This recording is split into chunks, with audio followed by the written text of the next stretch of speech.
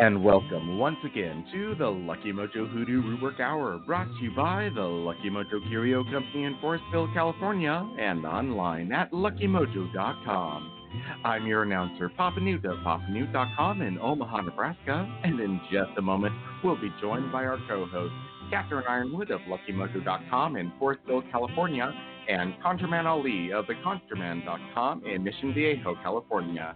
This week, we'll be joined by a special guest from the Association of Independent Readers and Rootworkers, Sister Girl of SisterGirlConjure.com in Los Angeles, California, bringing us today's topic on emotions and magic, how emotions affect your rootwork. Afterwards, they'll take your calls and offer advice to address, ameliorate, and remediate your questions and problems about love, money, career, and spiritual protection using traditional African American folk magic practices of hoodoo, conjure, or rootwork as divined and prescribed by the greatest spiritual hoodooists of our time. You can learn a lot just by listening, but if you're selected from among those who signed up at the Lucky Mojo forum at forum.luckymojo.com and called into the show, then you'll be on the air and receive a free consultation. We'll be going to the phones in just a moment, but first, let's catch up with our co-hosts, Miss Cat and ConjureMan Ali. Miss Cat? Hi. I'm late, I'm out of breath, and I'm coughing. That's the best way to start a radio show, right? Late, out of breath, and coughing. Let me take a swig of my tea. Oh, my. Oh, gosh. Careful, it's hot. Oh, man, it's hot. Good. Well, we've had quite an exciting week, and I guess some of you have been following us on 2 weeks, yeah. Some of you have been following it on Facebook. For those who are listening to this radio show in years to come and have no idea what I'm talking about, we got evacuated because of the Kincaid fire in Geyserville, California. And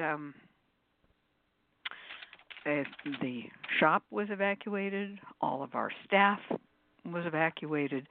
They live all around the area. And we all took off for parts unknown. Nagashiva and I ended up in Mill Valley, which had no power and no gas. Well, they had gas. They had no power. We had no gas and no power, and we were evacuated. So even the places to which people were being evacuated had no power, so they kept on evacuating farther and farther away. There was no room at the fairgrounds anymore, or at the Veterans Building. It was all filled up with evacuees. Luckily, they did contain the fire. Not a whole lot of damage, no fatalities. When I say damage, not a lot of damage to human beings and human structures. There was 75,000 acres of forest burned, and of course all those animals have no place to go. But I came back with a cough, as you can tell. So the shop has been running at about half speed. We are way behind on downloading orders.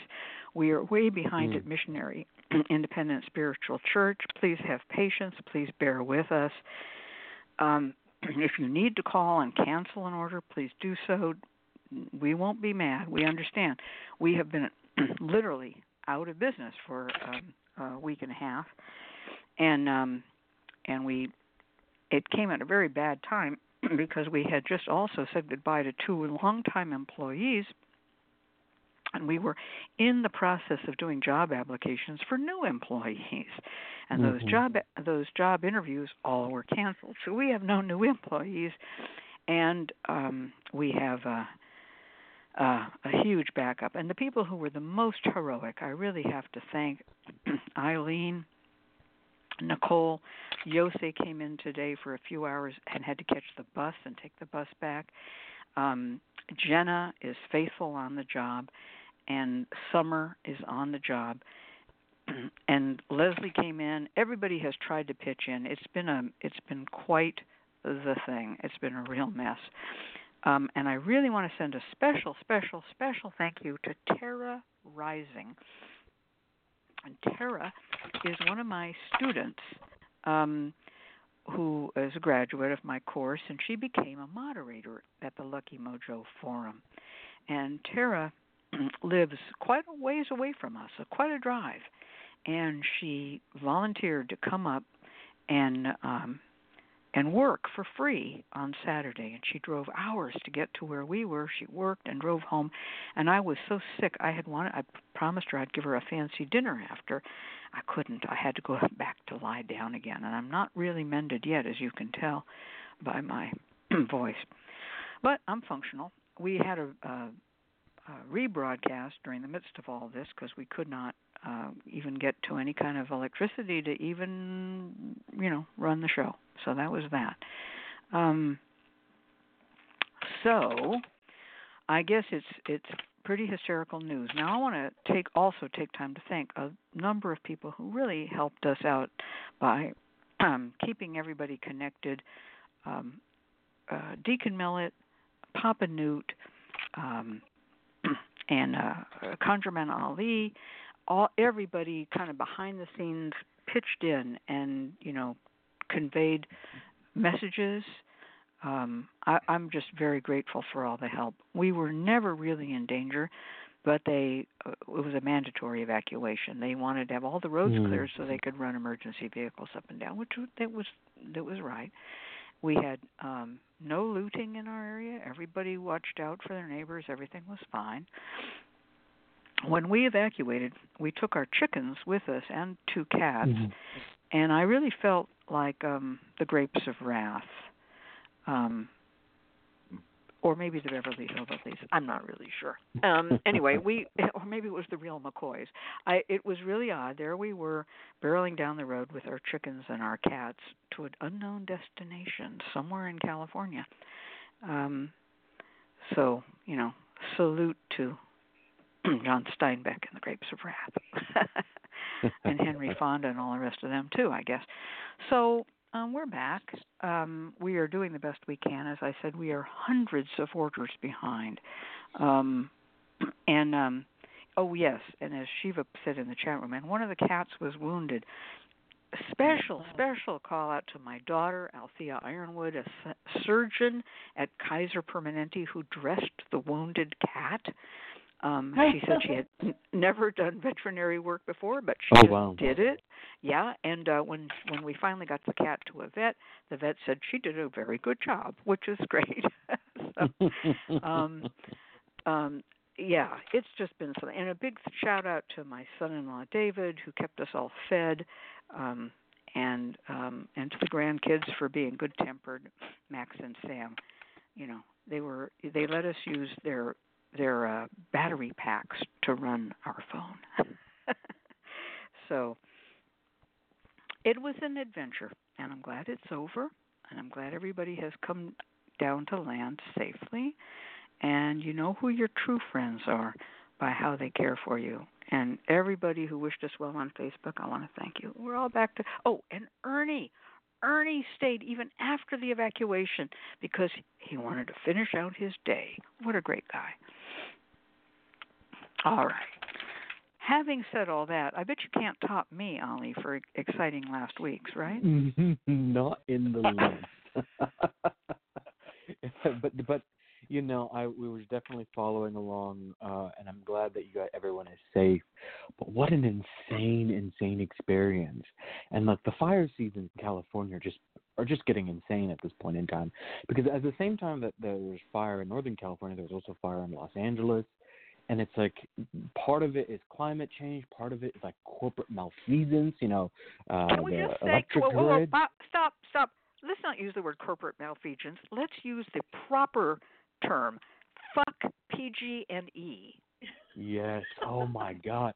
Well, did you hear? And I when I saw this, I'm like, oh my God, I got to tell kids that someone literally died because they turned off their medicine supply or their oxygen supply, and I went, oh my God, this is just one of those moments where you're absolutely right. Fuck PG&E. Yeah. Well, you got Southern California at SoCal Ed, and they're just as bad.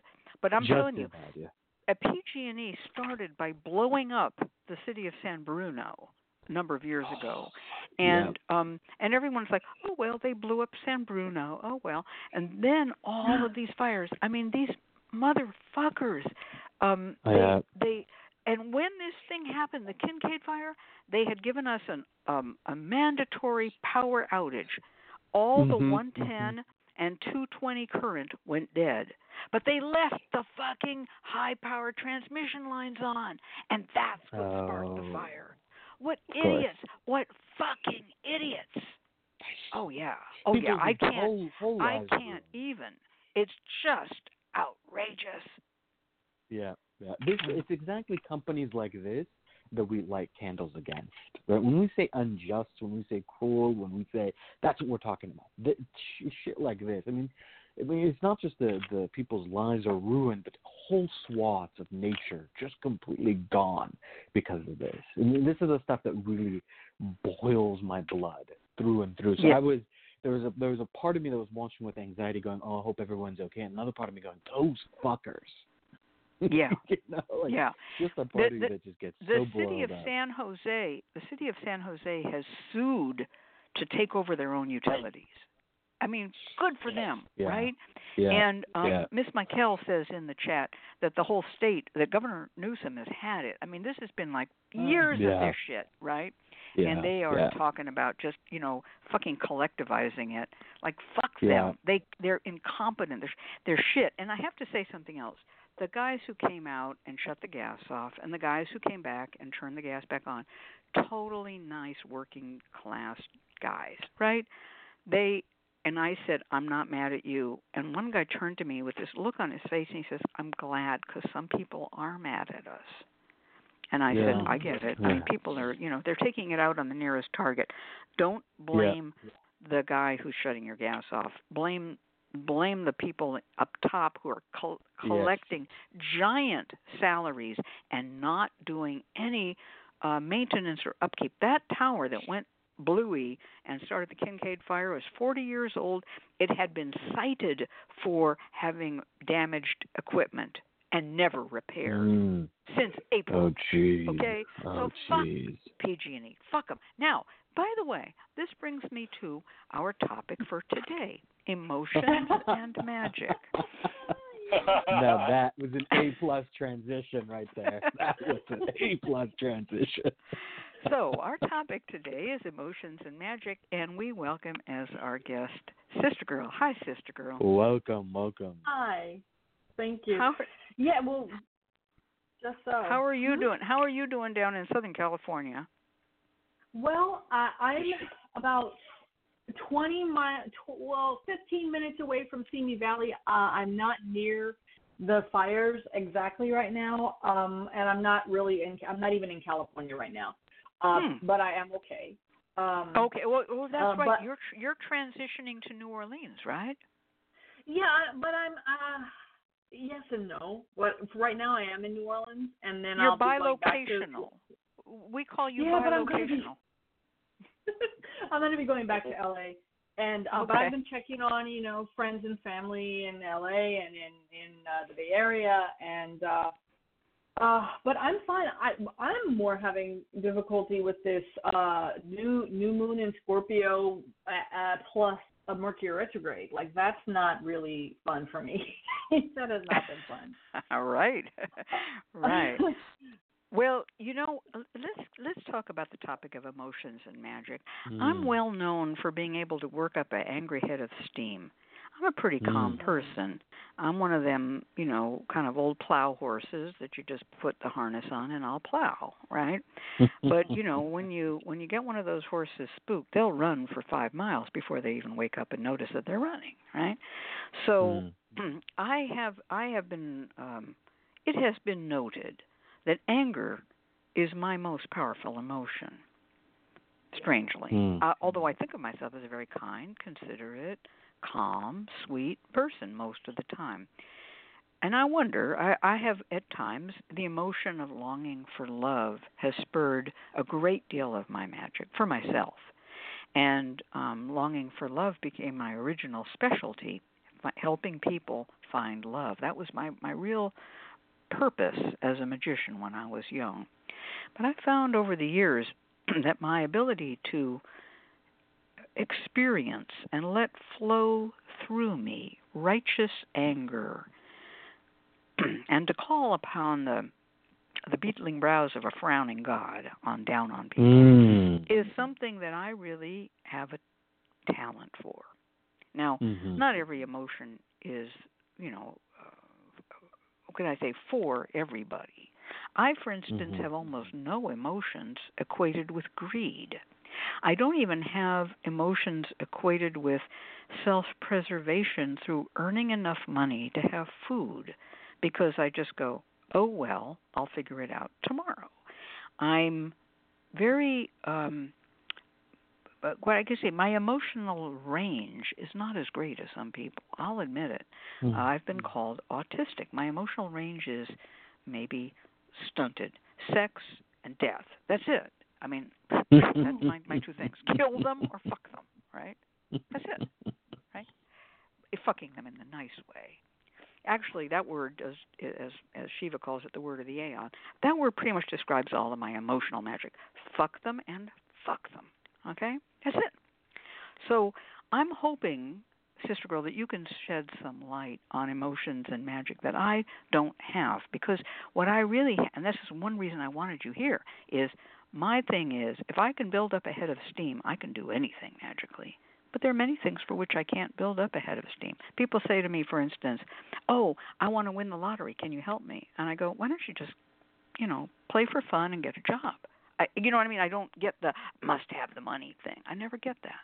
So tell me how you handle it. Well, the reason I brought up this topic was I think one of the reasons why you are such a great worker is because you are able to get that head of steam. Because I feel that in order to really be a good worker, you have to be able to put your emotion into it. It's not just knowing the spells or the verses or the work to do or the psalms or the incantations. You give a part of yourself into the work. And that's, I think, what makes it effective. And I think the reason people go to a worker, because many people, when they contact you, they are full of emotion. However, they're not impartial. And when you go to a worker, most of the time they are impartial. And if you can be impartial, but still give that strength of emotion or put emotion, focused emotion into whatever the project is, that's how you can shift the energy. And that's how you get things to move. I mean, I don't think anybody's really mastered the win the lottery work. I don't think many people can get excited. I know a couple who have, actually. I'm gonna check you on that one. I know a couple. I do, and I'll tell you, they have a very light touch and a very carefree touch. And and I've seen people win $20,000, and no kidding. I mean, just like that. But they have a light touch. They're not coming out of a place of desperation. It's a play. It's like playing. Like, pitch me a softball and see how far I hit it. It's a different emotion. So they've mastered that. They've got something. Have I don't have it. I don't have that. But I'm going to say something else about clients, because you brought that up. Clients come to us and they're feeling a lot of emotion. Often, and this is, of course, I'm not trying to put down any client who's ever felt this way, because I myself have felt this way, but they're conflicted. I want him back. I want him dead. I don't care if I ever see him again. Our child needs him. I hate him. I love him. It was the best sex I ever had. Shit, he's cheating on me. You just put all those in and then put them in a cauldron and stir them up, and then they say, I'm going to call a root worker, right? They cannot often do their own spells. They undercut their own spells because they're so emotionally wrapped up on it. The guy shows a bit of favor, and all of a sudden they think it's all cured, but it isn't. And often the people who have the most confused and conflicted emotions most need a reader. And the reader's job is to have an emotion, as you said, on behalf of the client, but not to be in the cauldron with the client. Right? Let's bring Ali in. What do you think about this? Yeah, I think emotions are here. First of all, this is a very important topic and one that I think people really struggle with. Emotions are very important. Nagashiva points out that in the chat room, he says there are hermetic magicians who maintain that lustful result is an important way to sully or the work or to curdle it. And you hear this a lot amongst people that, emotions can sometimes ruin your magic. But this comes from a weird cerebral understanding of magic. Whereas in much of practical magic, much of folk magic, emotions are a good thing. Emotions drive you. If you don't want something and you're lighting candles for it, well, then I don't know what you're doing. I'm not sure what's going on there. If you're not really calling out to God with all your heart, you're just kind of play acting. But what I do say is that there's kind of two categories of emotions that exist, and this is where clients and new people in Rootwork really kind of fall, or they kind of have difficulties with. The first is what I call emotions of power. And these are emotions that drive your work. This is the desire for someone.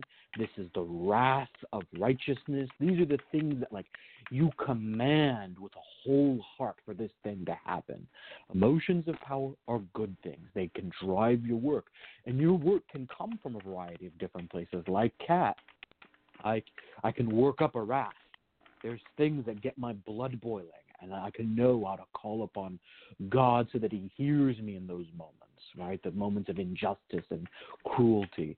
And moments of desire. There's even emotions of grief. There's ways of, for example, grieving that can motivate magic. But then there are other categories of emotion, which we can call emotions of weakness or emotions of anxiety. And this is the stuff that really tears away at your magic. It's the doubt. It's the anxiety. It's the, I really, really, really want him because I can't have anything else. There's a very big difference in saying, I want this person versus I want this person because I can't be happy with anyone else and I don't deserve to be happy and I can't be with any. There's two completely different modes of thought and energies at work there. One of them is good and the other one is self-defeating and destructive. So what I always tell my clients and my students is that emotions are a powerful charge. You call upon what you truly feel. You let your heart pour into your words, so that you're not just mechanically reproducing words, but actually really adding that power, that heart, that desire to it. But then there's an element of letting go. The emotion has to be sent out with the work. If you're sitting there and holding on to it in a state of anxiety, then you've entered that state of emotions of weakness, and that is detrimental to your work. That's where you start to really hurt your chances because you're doubting, you're fearing, you're anxious, and you're kind of all over the place. And what this does is it sends energy everywhere. It sends your spirit everywhere. It doesn't have that sort of concentrated focus that really gets things done. I've told people that the most powerful spellcasters I've ever seen in my life were little old ladies who knew how to stamp their foot and demand the world to do exactly what they wanted, what they said. That's it. There's no complexity there. They didn't summon up angels or demons or, get thread from a virgin spun on, the full moon. All they did is they knew exactly how to say what they wanted with power, and the world responded to them. That's in a place of strength, and that's where I think the emotions can really help us. Yeah, I like that, and I'm about to become one of those little old ladies who can stamp her feet. That's a very good image, and something you've defined here the two poles of this: emotions of power and feelings of demand, justification, setting things right, strong desire, even a strong desire which may have a bit of coercion or illegitimacy at its core, such as this person must be mine, whatever. Those are powerful emotions that have no self-undercutting. In the chat, someone here, I don't know how to pronounce the name, it looks like Sign EEDC, says, how does one cast out doubt? That right there is the point of it. I get a lot of messages through the Lucky Mojo forum, and if you go there, forum.luckymojo.com, you can read those messages where people say, I did this and this and this, and it worked, but I doubt my work. Well, you can't just, undercut your work that way. And doubt, there is no way to get rid of doubt. I would say the best way to get rid of doubt in magic is to reframe what magic is. And that's a different question than emotions in magic. But I'm going to just quickly go there. When you are raised in a culture, community, that uses magic and or prayer, there is no doubt because you were raised in it from the cradle. But if you suddenly, having been raised in an agnostic, atheistic, sports team worshiping a culture where all of a sudden you're asked to do something with the moon and you didn't even know the moon existed because all you knew about were the Chargers and the Rams, it's difficult for you to kind of reconstruct and rebuild your mind. And it takes a couple of years for most people. And I don't have a lot of good advice for them other than hang out in a community of people who do this. If you want to learn how to paint watercolors, go to a watercolor class. I can't tell you how to remove your doubt or fear that you can't paint with watercolors. Hang out with people who do, and they'll show you all the tips and tricks. So, but the emotion of anxiety, which is a little different than the emotion of doubt, is one of the greatest problems. And you see this. I just had a lady call. I was down at the shop helping out. A lady calls, blah, blah, blah, my candles, I had them lit. It hasn't happened yet. I'm like, your candles are still on the altar burning because we had to put your candles out when we evacuated. We couldn't leave candles burning in the middle of a wildfire, right? That would be stupid. So we put your candles out. We relit them. They've all been relit. It's burning right now. Looks clear. It looks nice. I went out and checked on it. But it's not happening yet. Oh, no. You're being anxious. You got to relax a minute. Now, this is what Shiva was talking about in the chat about the Hermetic idea that you have to have no lust for results. I think the word lust for results is unfortunate because lust is just, desire, and that's not a bad thing. But the idea of checking it, calling the church, is my candle still going? Where is Bobby? I need to talk to Bobby. Whatever. That's undercutting. So those kind of frivolous emotions that riffle the surface of the pool of your mind are not going to be good. You need to concentrate on the emotion that got you to the spell in the first place. I love him. And keep that emotion, not why isn't he calling? Yeah, and I think that brings up a good point. I think the point is to have emotion without ego. Without the ego. I mean, ego is not a bad thing. It's good to have a strong ego in this world. But when you want to move spirit, when you want to move energy, you have to have the emotion without the ego. And it's difficult to figure out how to get there. It's like, I know that people have told me, if someone, say, has tried to curse you or put some work against you, the thing is not to dwell on it, not to give it emotion because that will make it grow. And so emotion does play a role there. What we need to do is regulate our emotion, and that makes me think about all the old hoodoo, the old heads that I've read about, the workers that even Hyatt wrote about, and even before then. They spend a lot of time in prayer and meditation. They spend a lot of time getting focused because you have to get to that point where you can be not only impartial, but you can regulate your emotions so you can ramp them up when you need to and bring them down when you need to, and know what's important and what's not important. I mean, I spend a lot of time when I do speak to people, I spend a lot of time just telling them to be patient. Now we wait.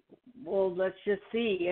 And that is so difficult for people because you just have to let it go. And that's that. You have to have the emotion. I'm not saying don't want it anymore. Forget it. You have to have that emotion, but you can't have that attachment to it. Yeah. Well, I'm going to quote something here that Papa Newt said. It's about doubt and doubting your work. It's like trying to bake a cake and keep opening the oven door. Boy, that's true. That's a man who's been a good root worker for a long time, and he knows his clients well. The cake will fall, if you keep on opening the oven door. There is something also about reframing and refocusing that I find important. I'm just going to give an example. You mentioned just now, Sister Girl, that if you think someone has done something against you, let's say someone's thrown against you, and even they boasted and bragged about it all over Facebook, right? And and they say, oh, I've cursed so and so, whatever. And then 6 of your friends call you up, even though you got the guy blocked, and 6 of your friends call you. Did you know that he's cursed you? There are ways to reframe that emotion, because there's that kind of pit of the stomach kind of anxiety. Just even thinking about the person might harm you, or a gal if it's a woman. There's a way of reframing this that I have used, and it's deadly cold, but it works really well. You have to spend a moment before this all happens imagining the death you want that person to die, the evil one, the one who's your foe, right? Imagine the death you want them to die. Maybe you want them to have a heart attack.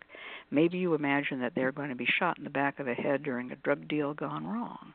Whatever, you see. And you work that up in your mind, and you have that.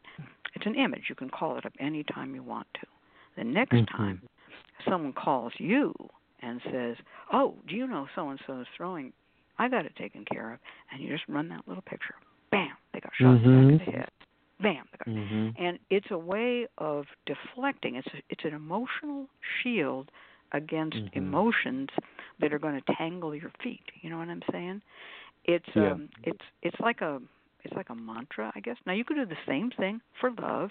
Let's say you imagine when you first met that man, and the most amazing thing about him was, oh my gosh, the length of his chest hairs or whatever it might have been.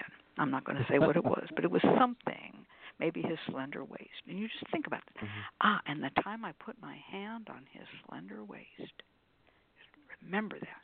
And next time, when you're thinking about him and thinking about, oh, I love him, you have that image. Put yourself right there. The time I put my hand on his slender waist and felt those long hairs on his body. Interesting, And you just go back. Then you can always go back to the emotion, because the vision is the emotion. The emotion is encoded. We're very visual animals. And the emotion is encoded in that vision, and also tactilely. And you can imagine that feel on your hand, and you're imagining it, and you're right there. And the emotion then is one of whatever it was at the time. Good emotion. Okay? Yeah, it's really powerful. Go ahead. No, I was just saying that was very powerful. I guess, well, hold on. In the chat room, somebody wrote, or hit by a truck. Yeah, that one too. I'm just thankful that most people don't have the concentration to be able to do those things, because that's scary. Yeah.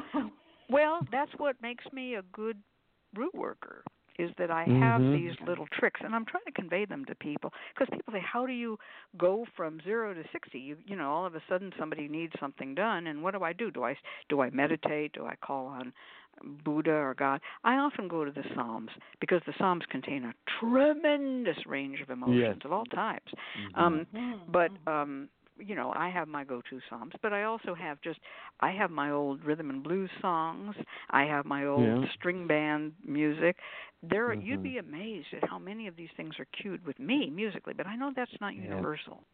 But I will go there, and it just comes pouring into me. It's like these are ways to tap into emotions, and then use those emotions in your spell work.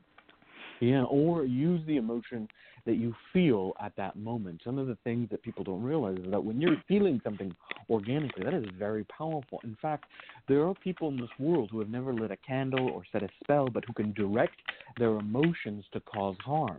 And I've seen this happen. People who don't even know a thing about magic, but who are just so angry that they allow that anger to just burst out of them. I saw someone do this, and they just spat. They were very angry, and they spat at that person. And let me tell you, within a week, that person fell ill. The person fell actually physically ill. And that was a very clear example of the way in which emotion can be projected. So if you're in that state, use that state. If you're in that moment of desire or that moment of anger, use it. Light that candle or say that prayer. If you're nowhere near an altar, say that prayer, right? Call out to God in that moment. That's a way of using the emotion and then knowing that you can channel that power when you have it at your fingertips. And then you can also work to build some form of discipline so that you can develop that energy at call. so that you can do it when you're in front of your altar. You can do it when you're ready to do it. But you can also use it organically. When you're in that moment, don't be like, all right, I'm going to get you. But in a week when the moon has changed faces, right? Just do it right then and there. Say that prayer. Say that curse. Say that what you want. Speak your emotion into being at that very moment. Yeah, I'm going to recommend a book called Secrets of the Crystal Silence League. That book, it looks like it's just sort of an antique little retro book. You got to open it up and read it. That book contains many of the instructions that informed my life. Deacon Millett and I spent quite a lot of time going through the writings of Claude Alexander Conlon. He had written several books. We put 2 of them together, plus some bits from other books. And that book, Secrets of the Crystal Silence League, is a program in mental concentration. Now, he used a crystal ball. And Sister Girl mentioned meditation. I was trained by people who told me to focus on the flame of a candle. And But when I found, strangely, crystal balls on my own as a child. I've mentioned this before. I just put a little marble that I was playing marbles with up against my eye, and I went, oh, my God. And there was this whole world in there, and I thought, oh, my God, I might never come out of this world. I had to actually take the marble away from my eye, right, because I fell into this reality. So I'm very susceptible to crystal balls. Some people are not. I'm holding a crystal ball in my hand as I say this, and I'm putting my eye up against it and going, oh, I hope I can coherently speak after this. But a candle flame is very good, one-pointed. There are religious and physical traditions of breath control, of other forms of visualizing kundalini up your chakras, using crystals, not just crystal balls, but crystal points of stones, using any kind of a thing that you can hold in your hand that you can concentrate on. These will help you. And I really, again, I know Secrets of the Crystal Silence League, people look at it and they go, oh, it looks like something very old. No, it's really, really up to date. It's really right on, because the way we are built as animals has not changed since that book was written. And he talks about, like, total control over your fingers. I mean, he, is like, control your fingers, control your hands, and it's like, it sounds so simple. When you start doing the exercises, he says it's not easy. And then he talks about controlling your emotions. So, yes, and Dr. Sweet said a natural coarse crystal the size of a marble with rainbows works very well. Yes, these are the fractured quartz that have those little rainbow fractures in them.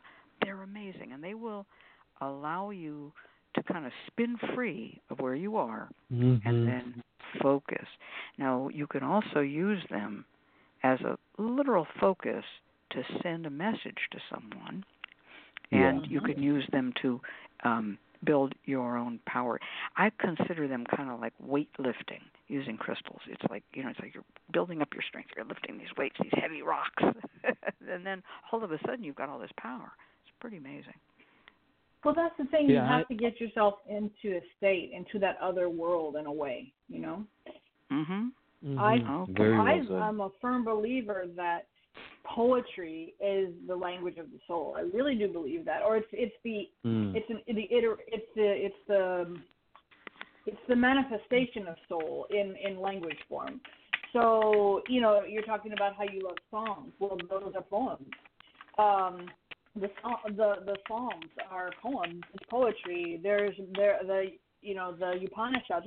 There's just poetry is spirit, in my opinion. And so, and some people, I mean, I'm not terribly visual, but some people who can scry, who can crystal gaze, who can focus on flame. That is a way to kind of suspend yourself and sort of just become and deal with spirit that way. Yeah.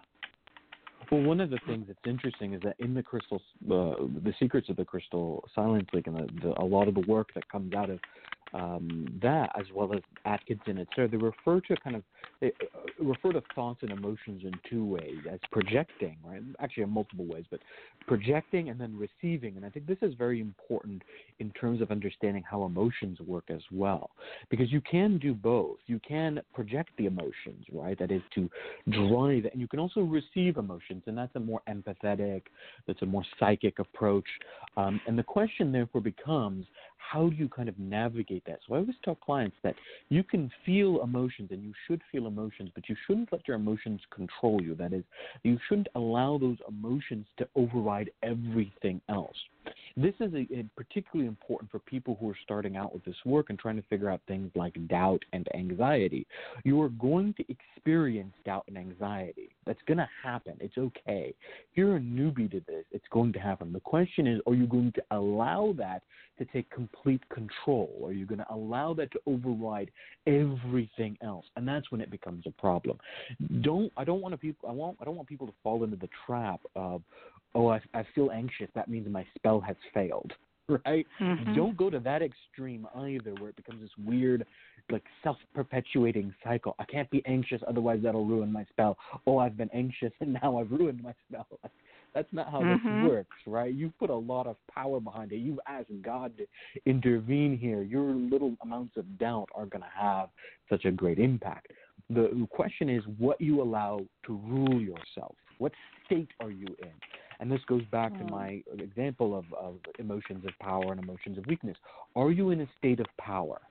You can have a little bit of doubt, you can have a little bit of anxiety, but on the whole, you know what you have asked for is happening or has been heard or is manifesting.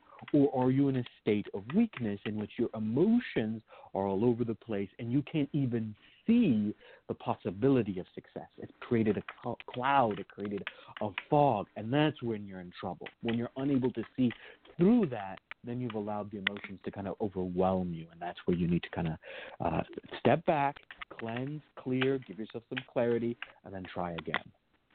Yeah. Well, and just to offer some kind of compassion is, I feel that we are living in a very abusive society, a very abusive time, a very abusive world culture right now. I mean, we abuse each other for every reason, from ethnicity to gender to religion to, opinions, very abusive.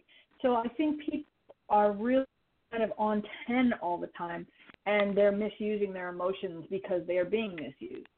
So we sort of have to find a way to kind of get clear of all that as well. Yeah, people who are longtime listeners have noticed we've blown past our bumper music and our first client. I just got to do a little time check here. We only have one call-in client today, and so we're just going to keep on with this topic.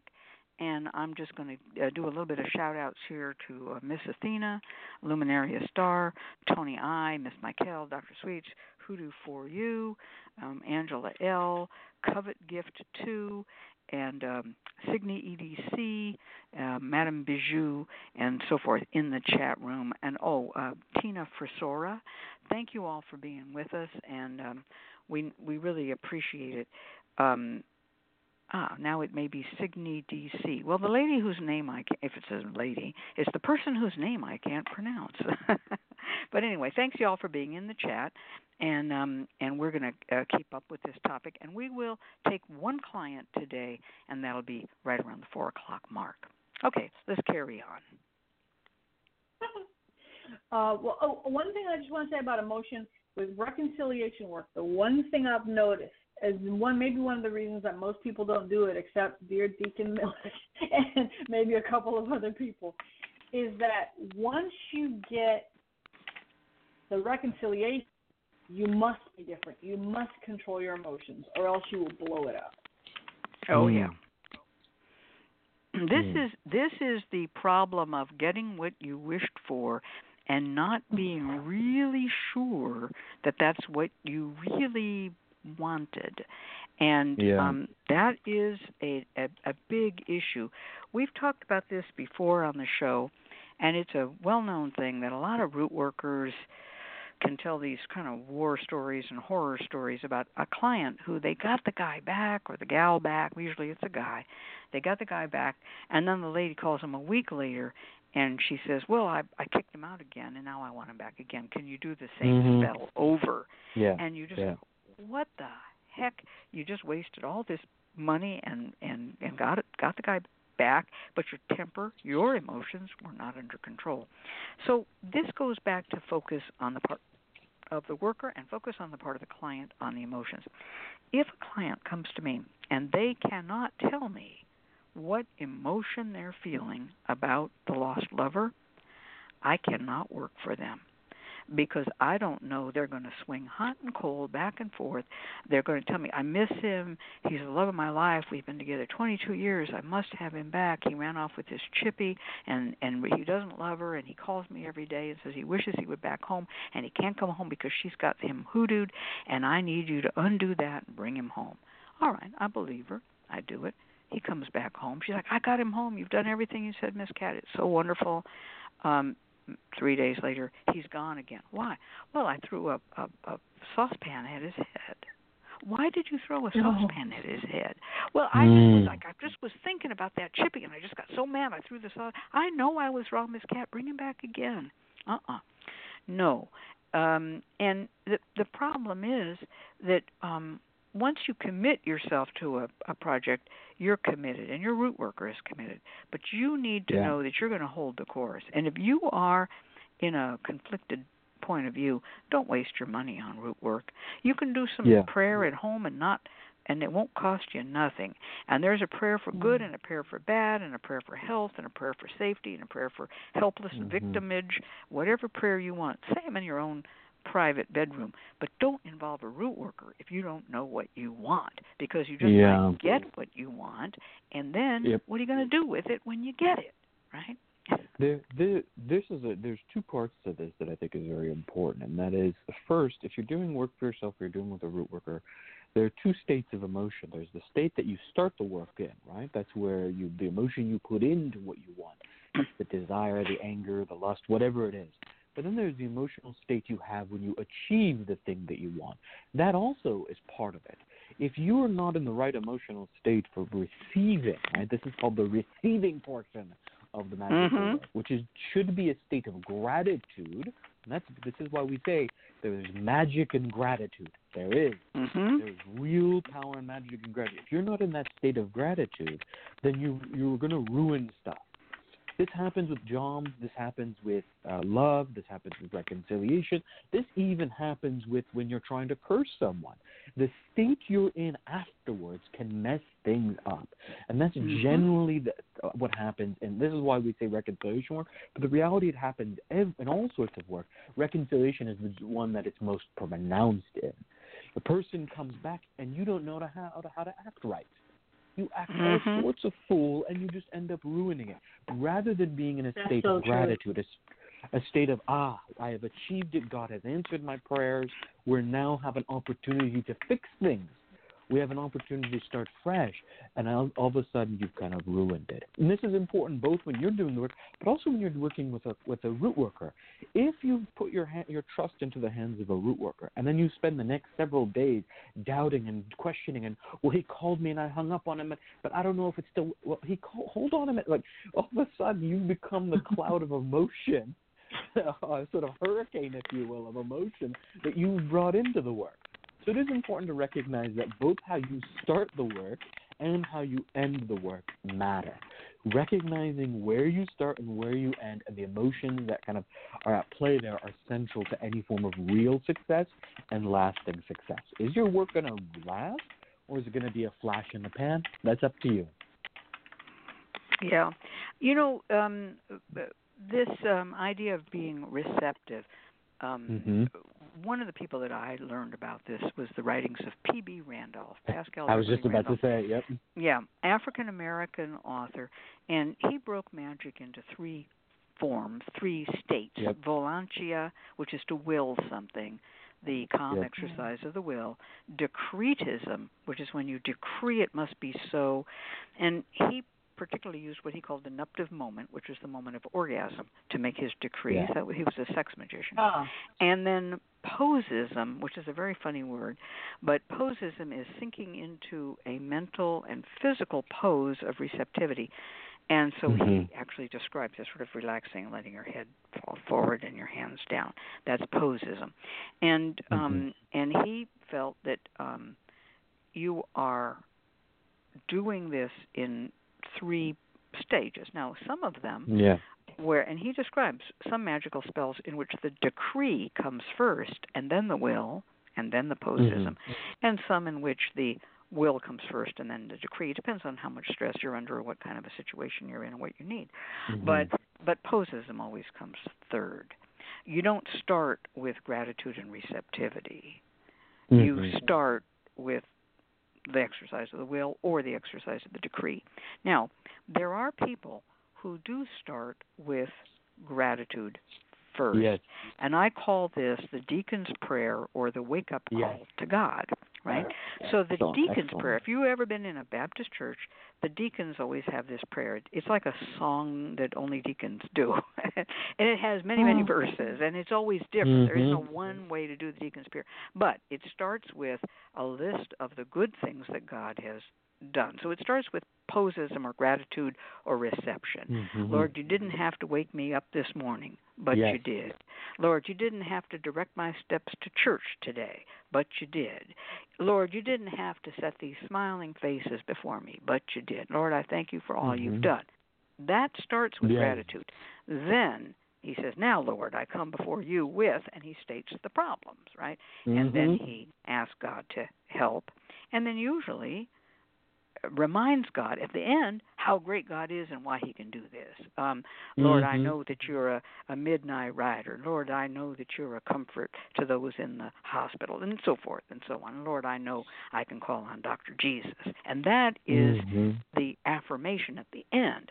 So that deacon's prayer, it doesn't always follow the same pattern, but that deacon's prayer is a more prayerful way as opposed to a personally magical way. It's getting a strong ally, and God is the ally. And yes, and Miss Michael says, it reminds me of the Dayenu prayer of Judaism. Oh, yeah, Dayenu, right? Absolutely. So this type of emotion where you want God to be your ally or Jesus to be your ally or, maybe some saint or maybe some dead grandfather to be your ally, first you have to wake them up to get them to be your ally. So there's another stage involved in that. You wake them up and remind them who you are and how you relate. And, haven't I always been a true and faithful servant, Lord? Now I asked upon you to, strike this maleficent motherfucker dead with true justice as soon as possible, right? Or whatever it is you're asking. I ask that we all have health and that we be protected in our neighborhoods or whatever it is you're asking. And then you express the gratitude. So there are prayerful emotions are a separate kind than the strictly animal emotions, the emotions of fight or flight. And I do recommend that people think about communication with the world of spirit, no matter how conceived. As Mikhail Strabo says, prayer is good for people of all faiths, but it does assume that one would have faith in the spirit world. And therefore, I'm of the belief that if we are in the image of and likeness of God, which is what many faiths say, how we are, I think, is that we can feel our feelings and emotions, and that emotional state. With those emotions, we create our reality, and in that, we are the creator of our own personal world, and that is how we are God. And so it helps us to be mindful of how we're using our tools. You can create negativity for me by cursing me, or you can create positivity for me by blessing me, or I can do the same. Hopefully we'll be blessing each other, but sometimes we don't. But and that's really the crux of it. That's how we create. That's how we are, that's how we are divine. Mhm. Yeah. There is something also Papa Newt said. He says, I call that buttering up the spirit.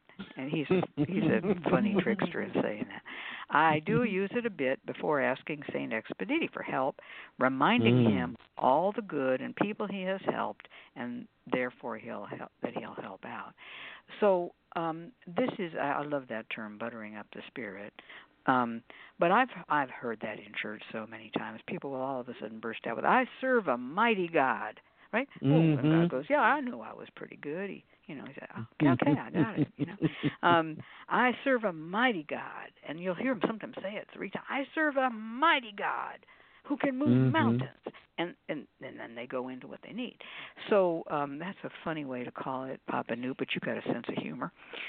It's a good way of pointing out that you're affecting spirit in one way, right? That you're saying, look at all the good that you have done. There's also a way of reminding yourself, look at all the things God has accomplished. Of course, the thing you're going to ask, He's going to give you. So this is another way that if going back to the question really early on about like how do you deal with anxiety, there's no one way, but this is one approach. You start by reminding both God and yourself of all the good things that He's done for you, or spirit, or your ancestor, whoever you're praying to. This is a way of kind of almost working yourself up to that place of power and confidence. Look at what you have done. You have helped me in this, and you've helped me in that, and you've woken me up, and you've done all this. By the time you've reached the end of the prayer, like, all right, yeah, He's totally going to answer this prayer for me. And can I just say, on the other hand, if your mother was a Holocaust survivor and has no confidence in the world, you can learn the opposite, which is it's not as bad as the Nazis knocking on your door. Oh, wow. That was I mean, she was sincere. That was my mother's way of building my confidence, and it's reverse. But there are many people who were taught that as a child. Well, at least you're not starving. At least you're not homeless. At least you're not dead. My mother always said it's better than the jackbooted thugs, the Nazis knocking on your door. Okay, got that, Mom. Thank you so much. So some of us were raised to trust and believe, and some of us were raised to simply take what I call a skin check. Am I bleeding? No, I'm not bleeding. I must be okay. There's actually a funny Arab proverb that's along those lines that says, in terms of virtue, always look to the more virtuous person, that you may strive to be better. In terms of possessions, always look to those who have less than you, so that you may check yourself. So there's a moment of like, all right, just check yourself a little bit. It could be worse. It could be worse, right? Exactly. Well, I learned that when I would talk that way to my friends who were not raised that way, they were not satisfied with that. Right. I mean, that was not enough for them. They came from a place where they expected to have a boyfriend, be married, have children, go to college, have a job. And I'm like, hey, at least we're not hiding in an attic with the Nazis, right? At the door, right? Yeah. So, you can set the bar wherever you can. It took me a long time, and it took me people like Pascal Beverly Randolph, who came from a family of slavery, illegitimate a child of a slave woman who the master set free which was a terrible thing to do to her, because now she had no job and no food, and she ended up dying after having had Pascal Beverly Randolph, and he ended up a street child. But in any case, he had confidence, and he built his confidence, and I saw that it was possible to do it. And also, Claude Alexander Conlon taught me you can build confidence no matter where you start from. From a point of fear, you can build confidence, and you can grow in yourself. All right, there's our music. We're going to take a client. Support for this programming is provided by the Lucky Mojo Curio Company in Forestville, California, and located online at luckymojo.com, and by the Association of Independent Readers and Rootworkers, AIR, a directory of ethical and authentic conjure practitioners located online at readersandrootworkers.org, and by the Crystal Silence League, a free online prayer service of the Association of Independent Spiritual Churches located online at crystalsilenceleague.org. Now it's time to go to the phones and take our caller for the evening. And our caller is calling in from area code 508 in Massachusetts. This is Lauren. Lauren, are you there? I am here. Hi, welcome to the show. Just quick questions. Have you gone to any other readers and root workers on this particular situation? I have not. All right. And Lauren writes, I am trying to work a reconciliation spell, and I can't read for myself. I want clarity on the success or failure of what's been done so far and some advice for future activity to reconcile with my ex. Turn back to you, Miss Cat. All right. Well, I'm going to do the first reading, and then we're going to be followed by Sister Girl, and then Conjurman Ali. And I hear Sister Girl shuffling her cards. Could you shuffle away from the microphone? I know that sound because I make it myself. All right. So, Lauren, I'm going to ask a few questions about this relationship. First of all, what is your sign of the zodiac? I'm an Aquarius. Aquarius. And what is the partner's sign of the zodiac? He's a Taurus.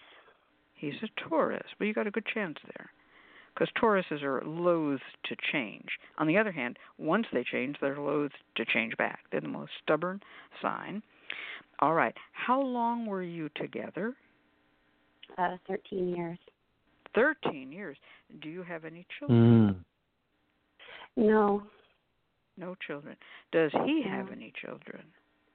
No. No children. All right. Do you have any pets? No. No, and he has no pets. So it's just a nuclear two of you.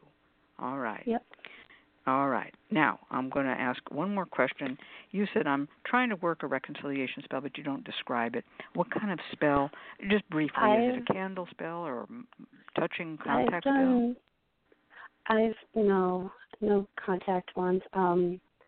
I've done a few. I've been working a moving candle spell, a honey jar, a picture box. I did a skull candle at one point. So you've done quite a few spells here. Yeah, in like the last 6 weeks. And may I ask another question? How long has he been gone? 2 months. 2 months. Oh, that's not so bad out of 13 years. All right. I think I see the picture, and it sounds to me like you've been, doing what you know how to do. Now, I'm going to tell you one thing about reconciliation spells before I read your cards. The most effective are those that use personal concerns of the person. A honey jar, reconciliation or return to me honey jar, is really to sweeten their mind and sweeten their speech when you contact. It's not going to make them, get in the car and drive to your door. It's to sweeten, right? A skull candle, on the other hand, is to get them to get in the car and drive to your door, because that's to affect their mind and their actions. A doll baby might make them, if you made a little doll and rubbed it on your pussy, that would make them want sex with you. So all of these different forms does not mean that one form doesn't work. Many people in a situation like yours will try all of these at the same time. And the one thing that will hold the array of spells together is a daily candle ritual. A daily candle ritual that you do every day. And I'm not talking necessarily about a big vigil light, which you set and forget. I'm talking about a little tea light or a little stubby or maybe a little 4-inch candle that you light and spend at least 15 minutes in prayer with that candle every day, especially if it's at the time when the two of you would have gone to bed together, or something, that would have been when he would have come home. You want to set some time. Now, having said that, and I think you know what you're doing, but I just want to make sure for people listening to the show who don't know what it means to do a lot of different spells, I think you're doing a good job. Now let's look and see what we got.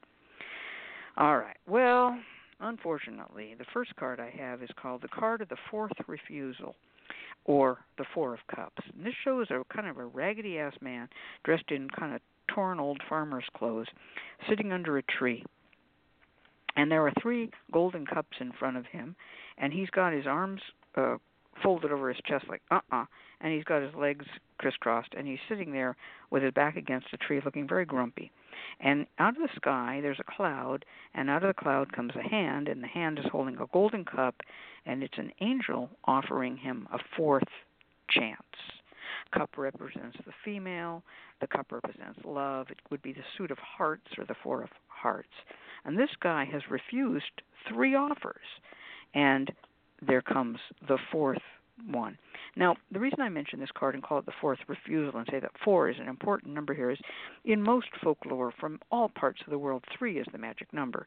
You ask something 3 times, 3 wishes, what I tell you 3 times is true. But this card says you're working with a person so stubborn, you should at least try 4 times. That doesn't mean he's going to say yes, but it does mean if you get 4 refusals, however you judge those refusals. In other words, if you set a deadline, he must call me by Saturday, and don't call, that's 1 refusal. Or if he calls and says he's going to come over but doesn't, that's another refusal. Or if he says he's really through and I'm absolutely not going to be part of his life anymore, he's done, that's the 3rd refusal. Each refusal, but you get 4, you get an extra refusal. But you have to accept them. After 4 refusals, you can't go on because you run out of choices. You could end up dressed in black following along behind him, like the story of Adele H., just, as your clothes decay and rot off of you. And, well, go see the movie, The Story of Adele H. You don't want to go there. And the reason I mention this to you is that as an Aquarius dealing with the Taurus, you're both fixed signs. So neither of you is inclined to stop. The momentum that gets a fixed sign going is very hard to stop. I'm a Taurus myself. It's very hard for me to stop my momentum. And same with him. If he has any desire to come back, the probable lure will be sexuality, charm, love, and food, comfort, cuddling, all of those things that Tauruses love so well. But if he doesn't, well, there you go. The next card I have is the Magician. Well, this is a very good card. This shows that you are doing your magical work and you're doing it well. You should have good confidence in it. The Magician is drawing upon the roses above him, which means passion or sex magic, and is creating a garden of roses and lilies before him. He has all 4 elements of the tarot cards, earth, air, fire, and water, the 4 ancient Greek elements, represented as a wand, a coin, a cup, and a sword. So you should use all types of spells. A talisman, which would be the earth or coin. It could be a mojo, could be a doll, something physical, a root, anything physical. The cup, which would stand for bathing. It could also stand for oil. And the wand, which represents fire, candle magic, and the sword, which is related to air, or the tongue. As it says in the Bible, the tongue is mightier than the sword, or the tongue is sharp like a sword. So the use of air, and that could be incense as well as prayer. So use everything you've got. Now, I usually just read 3 cards, but I'm going to ask a question before I cut and make my 3rd cut here for the cards. Did you and he have a good sex life?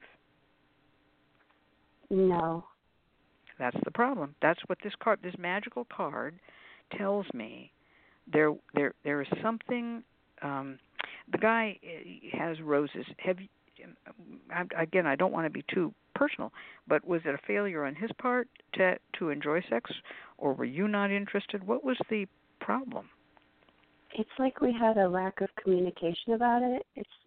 It seemed like we were both afraid of being rejected, so we often never brought it up.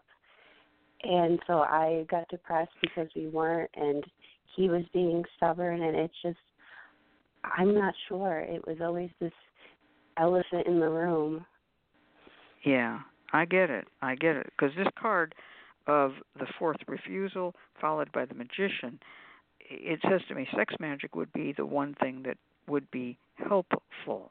But if you've always had a problem with him, that is going to continue to be a problem. And that may be the real reason here. If in use of terms that livestock breeders say, if you don't nick, it means make a good mating. If you don't nick, well, you just don't nick. And that's possibly what we're seeing here. All right, I'm going to go to the 3rd card. The 3rd card tells me that I'm not sure that you're going to be able to win him back. And it's a sad card. It's a card of regret, and it's called the Five of Cups, and it shows a man standing crying over 3 spilled cups. Across a river, there is a ruined castle that's just fallen. The stones are falling apart off of it. There's a stream of water. This river goes under a bridge, and water under the bridge means time is passing, time is passing. Behind him are 2 cups that are perfectly fine, not spilled over. I think both he and you regret something. Some, harsh words may have been spoken. There's some sense of grief and loss here. But there may be an inability to actually reconstruct this. I'm not saying that your magic is no good. I'm saying this may have broken too far to be mended in any way. Now, I'm going to give you some advice, but we're going to get you more advice later, trust me. But I'm going to give you a little piece of advice for starters. I want you to consider putting a timeline on your work. All right, I'm going to turn this over to Sister Girl, and we're going to see her reading. Okay. Hi. So the first card out was the 10 of Coins reversed.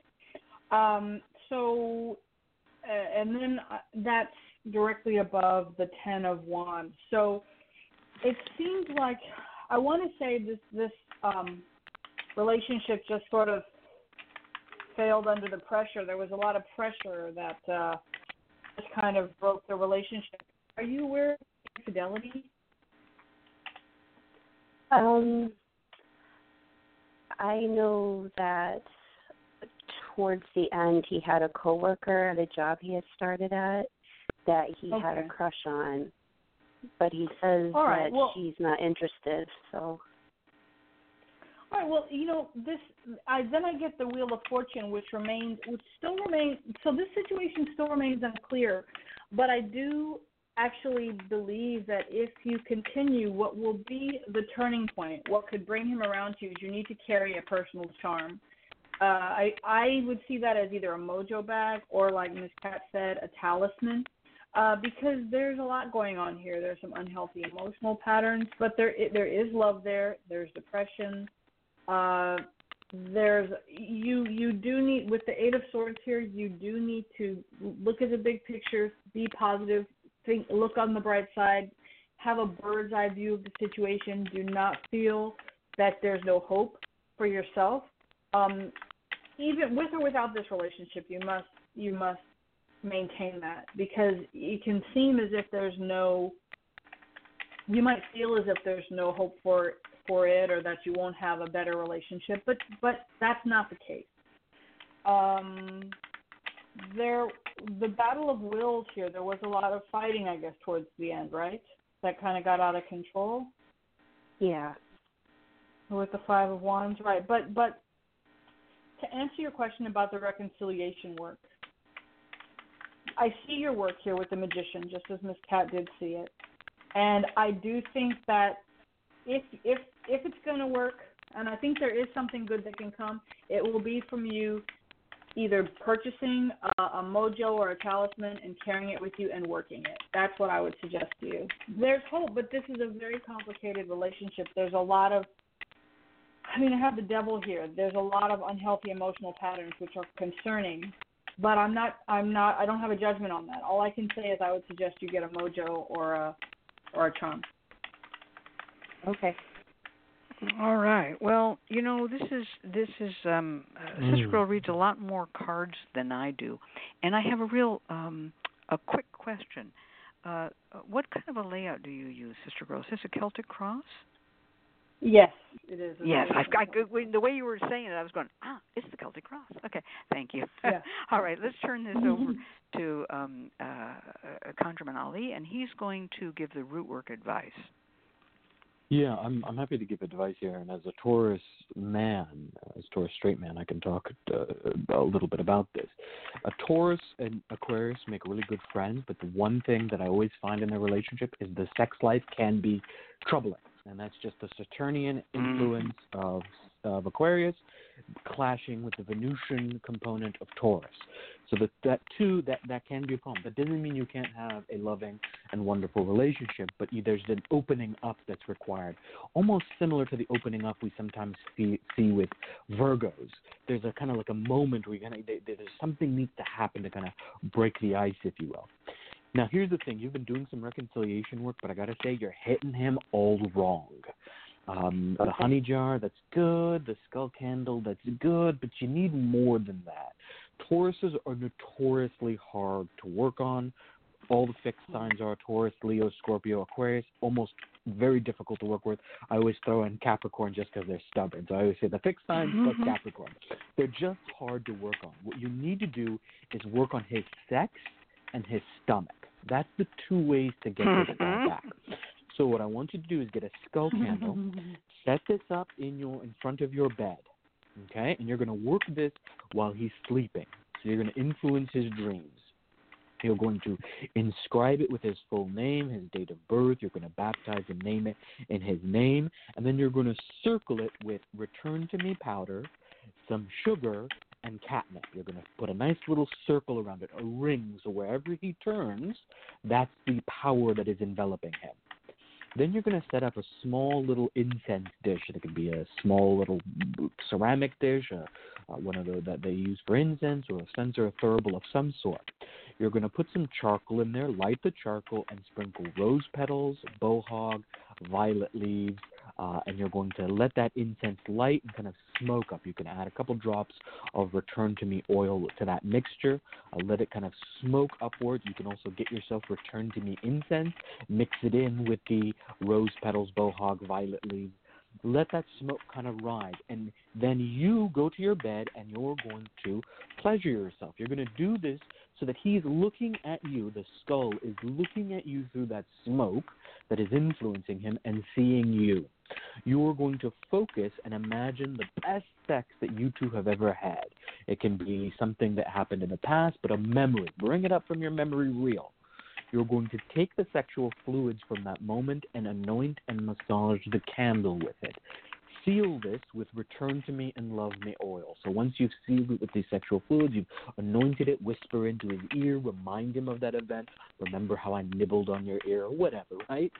And then you're going to take the oil and you're going to seal that. You're going to set this up, and you're going to burn the candle for 7 days from that day. Each night, you're going to speak to him through that smoke, and reminding him of how much he loves you and misses you and all the time you've spent together. On the last night, I want you to take a little bit of the leftover wax, a pinch of the incense ash, and a pinch of the powders, and put it into a locket with some softened beeswax, with your hair, and if you can get it, with his hair. This is the talisman that you will carry on you. The rest of the wax I want you to bury in your front yard. The ash and the powders you are going to mix with dirt and place it where he walks through it. He is an earth sign. Contact is going to be very important. Put that powder down where he will walk through it. This will draw him back to you. Once he returns, that's when you need to make a really good home-cooked meal and feed him some of your sexual fluids. So you're looking at a sort of three-pronged attack. Sex work through the candle magic, talisman to keep it with you wherever you go, contact work through the powders that you lay out, and then food magic to keep him with you once he returns, feeding him your sexual fluids. That's what I would recommend, and I sense that it will take time, but you can start to affect a change in this way by working at the kind of soft spots of the Taurus. Jesus, Ollie, you're such a fucking Taurus. I mean, you know, any favorite recipes we should be feeding you? What do you like? I mean, Ollie just laid himself bare there. That, folks, that is Conjurman Ollie. You just heard it. What a beautiful... The key to a Taurus's heart. Yeah, right. I love it. Well, thank you so much. And I hope, Lauren, that you get some good... Set a timeline. I told you there's got to be an end to this, whatever that end date is. Okay, next comes our network schedule announcement.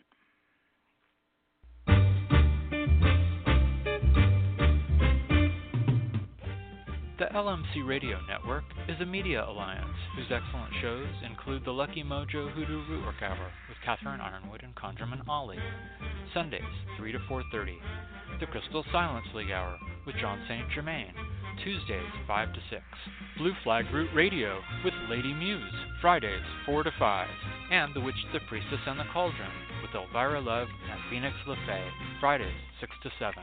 All times Pacific, add 3 hours for Eastern, sponsored by the Lucky Mojo Curio Company in Forestville, California, and online at luckymojo.com.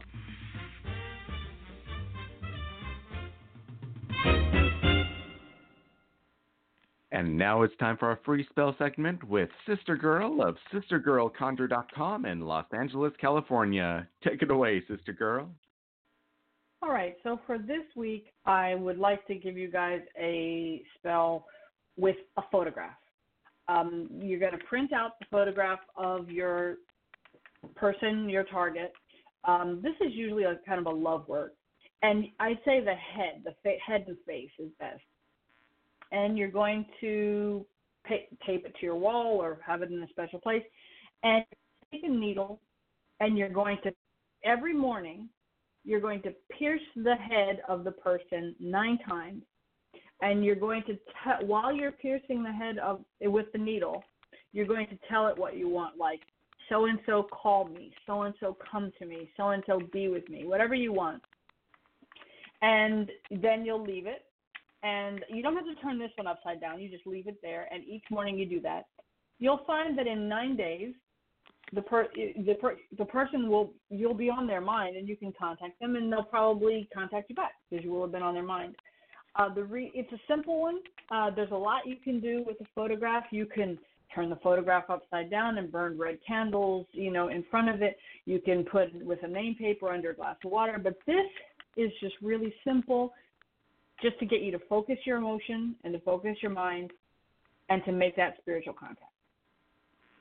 Wow. Okay, this is a really good old spell, and I'm gonna vouch for it. I have used it myself. I can tell you a variation of it that I have used. Everyone's got their own little way. I had a reluctant lover, and, believe it, even though I was a Taurus and I was the best thing he'd ever known, I was still dealing with a man who was a little bit reluctant. So I used a bride and groom candle, and instead of a skull candle, and I pierced his side of the bride and groom candle with needles. And I pulled them out, though. I didn't leave them in. I didn't stick all needles in it. I had one needle, and I'd pierce it and pierce it and pierce it, and I did all the different little parts of his body, and he would call. I mean, I could get that man to call. So, lucky for me, it didn't work out. I got a better guy now. But, that kind of, the heart wants what the heart wants and all they say. But I love that spell, piercing a photo with a needle. There are people who also say you can keep that photo, if the person has been with you in the past, put that photo where their pillow, where they used to lay, and the photo of their head, right? And just tuck up the covers around it and, pierce it, stick it into the pillow, like you just, right, come back to your bed, that's another way to do it. I love these real direct old-fashioned spells. They're the ones that, they're the ones that really, get us going where we need to be. There are a couple of other ones. I'm sure, Ollie, you know some variations of this spell too. Oh yeah, I love this particular type of working, both with a photograph and with pins. They both work quite well. The old kind of trick of sticking a needle into a candle is an old way of getting someone to call you. You call out that person's name, prick the flame of the candle, and then stick the needle into the candle and let the candle burn down is a good way. I was just going to mention that you said take the picture and place it where their pillow is. When that person returns, just stick it on that side between the mattress and the box spring so that they can leave physically, but they will always come back to that bed and to their spot on the bed. That's right. Yeah. That's right.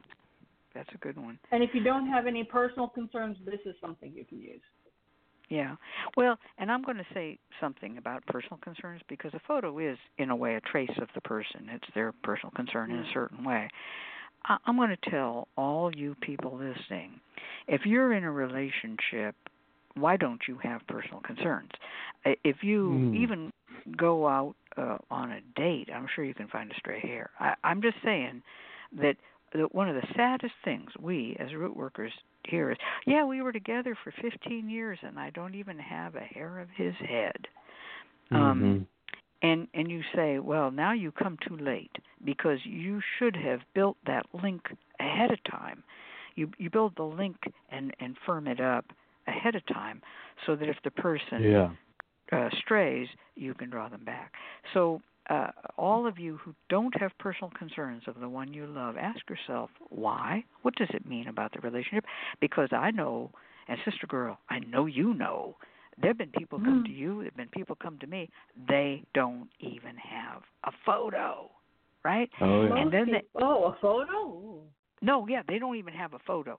Well, he blocked me on Facebook and Instagram, and I never got a photo, and blah blah, and they don't even have a photo. So, I said, well, it's dead. It's a dead issue if you don't even have a photo now in these digital times. Yeah, if you haven't taken a photo together as a couple, that also is a sign. That's also a bit of a warning. So this is why pictures definitely can be personal concerns. And a kind of PSA to everyone, if you're in a partnership or relationship right now, get yourself some personal concerns. PSA, right. And Signe DC, or however that name is pronounced, says, a good note, astrologers, if you have his birth data and know how to cast a chart, print a photo out at the same time as their ascendant rises. Really good idea. And I've done another kind of work where you take their chart, and usually the chart can be drawn with the lines across in the middle showing all the aspects. Put their photo at the center. They're at the center of that little world. That's them. And you can also look then for transits. And now we're getting a little off, just a simple pen and a paper. But find out. Go look at A-Lab or any of those free sites, and find out. When is Venus aspecting their moon or whatever it may be. When is the moon aspecting their Venus?